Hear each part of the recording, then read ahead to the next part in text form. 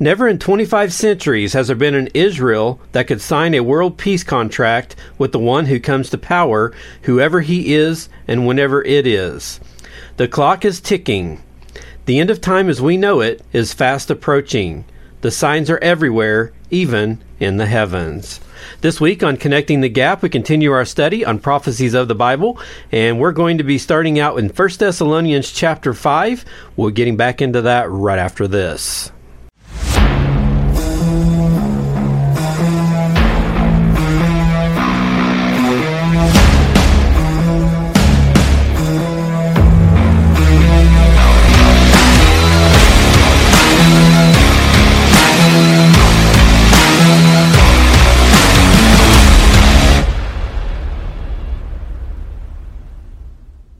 Hey, it's time for another episode of Connecting the Gap. Thank you guys for joining me this week. We're going to be getting into 1 Thessalonians chapter 5 here in just a little bit as we continue our study on prophecies of the Bible. I'm Daniel Moore, your host for this podcast.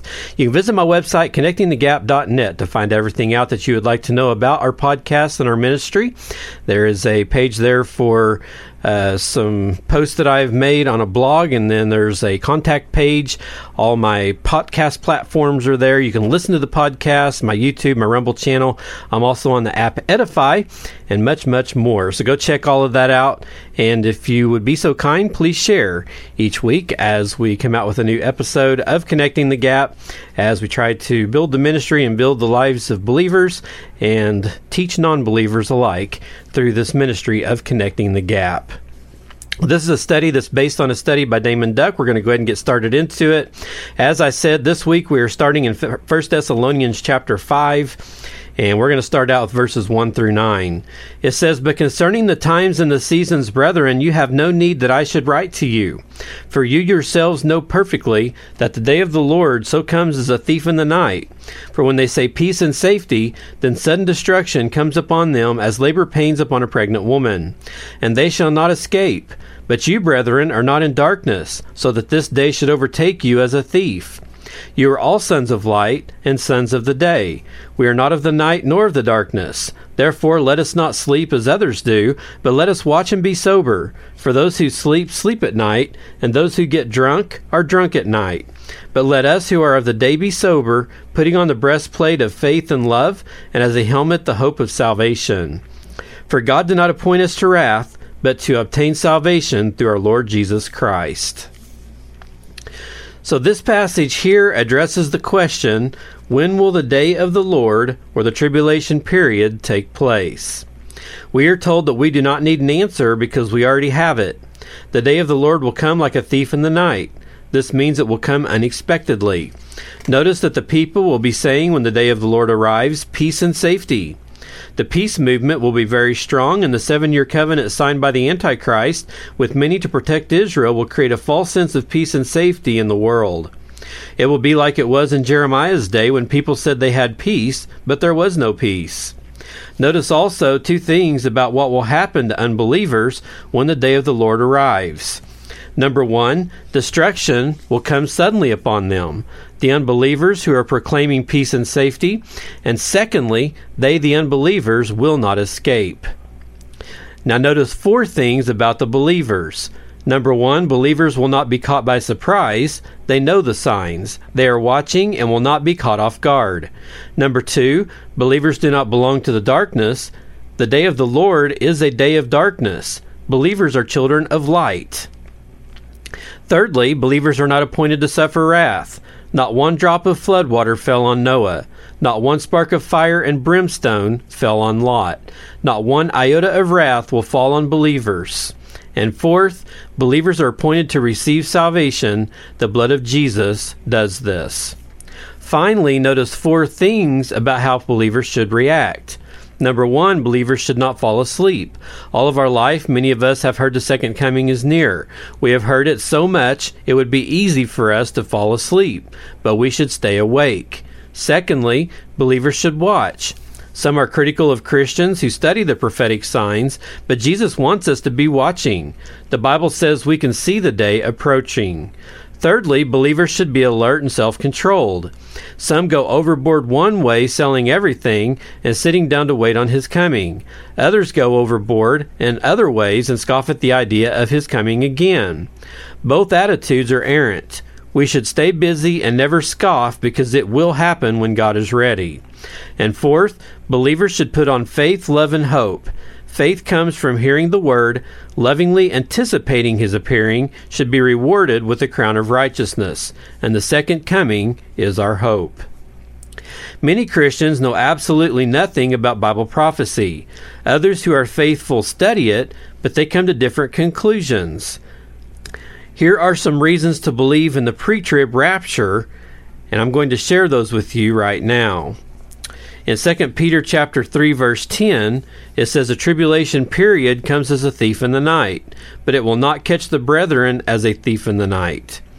Secondly, Zephaniah chapter 1, verse 15, "The tribulation period is a day of darkness, but the brethren are not in darkness." Thirdly, the tribulation period is a day of wrath. That's in Zephaniah chapter 1, verse 15, "But the brethren are not appointed unto wrath."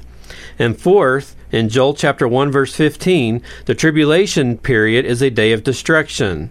The destruction comes upon them, but not us as believers. William T. James was quoted, "One day, perhaps quite soon, a leader will step from the ranks of his contemporaries, and through guile, persuasion, and diplomatic acumen unparalleled in the world's long, war-torn history, he will convince even the most skeptical Israelite hardliner to trust him to ensure Israel's security. It will be the covenant made with death and hell foretold by the prophet Daniel, which Isaiah the prophet said God himself will annul." That's in Isaiah 28, verse 18. Hal Lindsey also said, "The rapture delivers believers from this period of destruction." Because peace negotiations have been going on for many years, some do not realize the significance of what is happening. This is because they do not understand that the negotiations are going through stages. Most of the current agreements are just steps toward a final settlement. The important thing now is the fact that negotiations have now reached the final stage, and a comprehensive agreement is on the horizon. Peace negotiations in the Middle East have now reached a fever pitch. Experts say it's just a matter of time until a comprehensive agreement is signed. This is the kind of situation that will prevail when the tribulation period arrives, but the rapture will occur first. A very small minority of Christians believe in a partial rapture. They say the most spiritual Christians will be taken first, and the lukewarm or shallow Christians will be left behind to grow and become more mature or spiritually prepared. Pre-tribulation believers reject this as works salvation and a division of the body of Christ. More of what Paul told about the church at Thessalonica are follows. In 1 Thessalonians chapter 1, verse 10, Jesus rescues Christians from God's forthcoming wrath. In 1 Thessalonians 2, verses 19 to 20, saved souls are the joy of Christians.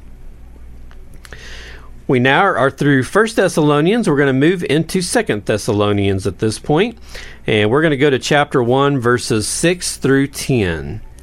"Since it is a righteous thing with God to repay with tribulation those who trouble you, and to give you who are troubled rest with us when the Lord Jesus is revealed from heaven with his mighty angels, in flaming fire, taking vengeance on those who do not know God, and on those who do not obey the gospel of our Lord Jesus Christ. These shall be punished with everlasting destruction from the presence of the day of the Lord, and from the glory of his power, when he comes in that day, to be glorified in his saints and to be admired among all those who believe, because our testimony among you was believed." Here in these scriptures, the wicked understand practically nothing about the nature of God. He is a God who judges sin, and all his judgments are just. If he acted unjustly in any way, he would sin, but he is holy and cannot do that. So his very nature requires him to send trouble upon those who trouble his people. If someone enslaves his people during the tribulation period, they will be enslaved. If someone kills his people, they will be killed. It is also the nature of God to give relief to his people. He will do this when he comes in judgment at the end of the tribulation period. His powerful angels will be with him to gather those who have afflicted his people and bind them for judgment. Jesus will pour out his divine anger upon them because they did not take the opportunity to know God and because they refused to obey the gospel. These will be people who heard the gospel but refused to respond. The result of the Lord's divine anger will be horrible for the lost. These shall be punished with everlasting destruction, as it says in 2 Thessalonians 1:9, which means they will be cast into the lake of fire. They will also be shut out from the presence of the Lord, which means they will be expelled from his kingdom, and they will be shut out from the glory of his power, which means they will be banished from the source of all good things. Victory will come when he returns to display his church at the end of the tribulation period. Then people will marvel at what he has done for his followers. Some Christians teach that church will convert the world and then Jesus will come back. But the Bible teaches that the second coming is necessary before most of the evil is done away with. Here are some reasons for the second coming of Christ. In Matthew 24:22 is to prevent from destroying everyone. In Revelation 19:20-21 is to capture the Antichrist and the false prophet. In Matthew 24 verse 31 is to gather and return all believing Jews to Israel. Matthew 25 verses 31-46 is to remove unbelievers from the earth. In Revelation 21-3 is to capture, bind, and chain Satan. In Daniel 12:2 and Revelation 20 verse 4 is to raise Old Testament and tribulation period saints. And in Revelation 20 verses 4-6 is to establish his kingdom on the earth. Billy Graham was quoted, "For the Christian believer, the return of Christ is comforting, for at last men and women of faith will be exonerated. They will be avenged. The non-believer will see and understand why true Christians march to the sound of another drum. But for the sinful unbeliever, the triumphant return of Christ will prove disastrous, because God's return ensures final judgment." Everlasting destruction does not mean total annihilation or ceasing to exist. It means being cast into the lake of fire and being cut off from the goodness of God forever. Terrible calamities await all those who harm those who turn to God after the rapture. The wicked will receive affliction for affliction, misery for misery, woe for woe. Those who harm God's people will be repaid at the second coming. In 2 Thessalonians chapter 2, we're going to read a good chunk of Scripture here, verses 1-12. It says, "Now, brethren, concerning the coming of our Lord Jesus Christ and our gathering together to him, we ask you not to be soon shaken in mind or troubled, either by spirit or by word or by letter, as if from us, as though the day of Christ had come. Let no one deceive you by any means, for that day will not come unless the falling away comes first, and the man of sin is revealed, the son of perdition, who opposes and exalts himself above all that is called God or that is worshipped, so that he sits as God in the temple of God, showing himself that he is God. Do you not remember that when I was still with you, I told you these things? And now you know what is restraining, that he may be revealed in his own time. For the mystery of lawlessness is already at work. Only he who now restrains will do so until he is taken out of the way, and then the lawless one will be revealed, whom the Lord will consume with the breath of his mouth and destroy with the brightness of his coming. The coming of the lawless one is according to the working of Satan, with all power, signs, and lying wonders, and with all unrighteous deception among those who perish, because they did not receive the love of the truth, that they might be saved. And for this reason, God will send them strong delusion, that they should believe the lie, that they all may be condemned who did not believe the truth, but had pleasure in unrighteousness." This passage of Scripture was written to correct several mistaken beliefs that cropped up in the early Thessalonian church. Apparently, someone created an erroneous document or report, falsely attributing it to Paul, and circulated it among the believers there. Some church members thought it was true and wrongly believed Jesus had already come to rapture his church, that they had somehow missed this great gathering in the sky, that the Antichrist had already arrived, and that they had entered the tribulation period. Paul warned them not to become alarmed and not to let anyone deceive them about these things. He pointed out that there will be a great rebellion against God before the tribulation period arrives. This rebellion or apostasy will precede the tribulation period and pave the way for the appearance of the man doomed to destruction, or the Antichrist. One of the things this wicked man, the Antichrist, will do is to think he is greater than everything that is worshipped. He will go to the temple and announce that he is God. Daniel called this terrible act the abomination of desolation, and Jesus himself spoke of it. From what they said, it is obvious that this will take place at the tribulation period midpoint, and it implies that the temple in Jerusalem will be rebuilt. When the Jews see this, many of them will flee into the mountains. Paul reminded the Thessalonians that he told them all these things when he was with them. He rebuked them because they had been taught and should not have allowed themselves to be so easily led astray. He reminded them that they knew what is holding the Antichrist back, and that it is being done to prevent this wicked man from being revealed before God's appointed time. Paul assured the Thessalonians that the secret power of lawlessness, the power of rebellion, the spirit of the Antichrist, was already with them and working among them, but that the Antichrist himself would continue to be held back. Hence, the power of rebellion is working in the world, but it is partially restrained, and it will remain partially restrained until the Holy Spirit is taken out of the way. This will happen when the church is raptured. The indwelling presence of the Holy Spirit in the church is helping to check the great rebellion and also preventing the appearance of the Antichrist. After the church is raptured and the Holy Spirit is removed with it, God will let the Antichrist be revealed. He will rule until Jesus returns at his second coming to capture and destroy him. Jesus will do this to the Antichrist because the Antichrist reign will be brought about by the work of Satan. The Antichrist will use the power of Satan to perform many kinds of counterfeit miracles, signs, and wonders, and to do all kinds of evil things to deceive people. Multitudes will perish because they will not listen to the word of God when they are exposed to it, and they refuse to be saved while they have the opportunity. God will make sure they are deceived by the Antichrist to punish them for not listening and being saved. He will judge them for rejecting the truth about his Son and for enjoying their life of sin. Most Christians have loved ones who are not saved, and it troubles them to hear that their loved ones will be deceived after the rapture. But the Jews were blinded because they refused to believe the Scriptures about the first coming of Jesus, where it speaks of it in Luke 19:41-44. The Lord spoke in parables to those who rejected the gospel, would not understand what he was saying. That's spoke of in Matthew 13, verses 10-17. He refused to give a sign to the unbelieving Pharisees and Sadducees except for the sign of Jonah, as in Matthew 16:1-4. He said the way is narrow and difficult in Matthew 7:13-14. He said the lukewarm will be vomited out in Revelation 3:14-22. And Paul said he spoke God's wisdom in a mystery, so only those in a right relationship of God could understand it in 1 Corinthians 2:7.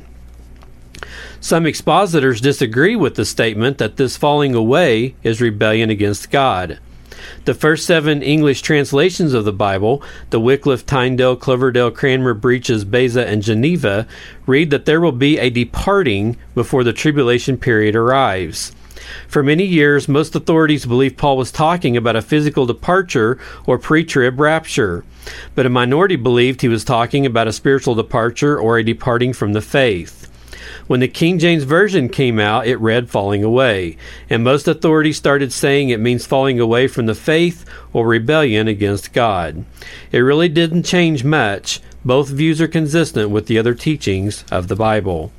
Dave Hunt was quoted, "These apostates, however, will not leave the church and announce themselves as atheists. They will not convert to Buddhism or Hinduism. While there are always some exceptions, it is important to understand that the apostasy doesn't represent a massive defection from Christianity, but a turning away from the truth within the professing church." Dave Breese was quoted, "Here Paul introduces a character that will be consequenced during the days of the tribulation. And what does he call him? The great benefactor of mankind? No. The man of sin will be revealed, the man whose fundamental nature is sin. He is the embodiment of sin." Bill Perkins said, "God currently allows a delicate balance of good and evil in the universe. For every depraved act there is a righteous deed. As evil builds upon evil, Christianity builds on the rock. Both evil and good are increasing proportionately on the scales until the day when God removes the counterweight, leaving evil no restraint." The great rebellion has begun, and the rapture will soon follow.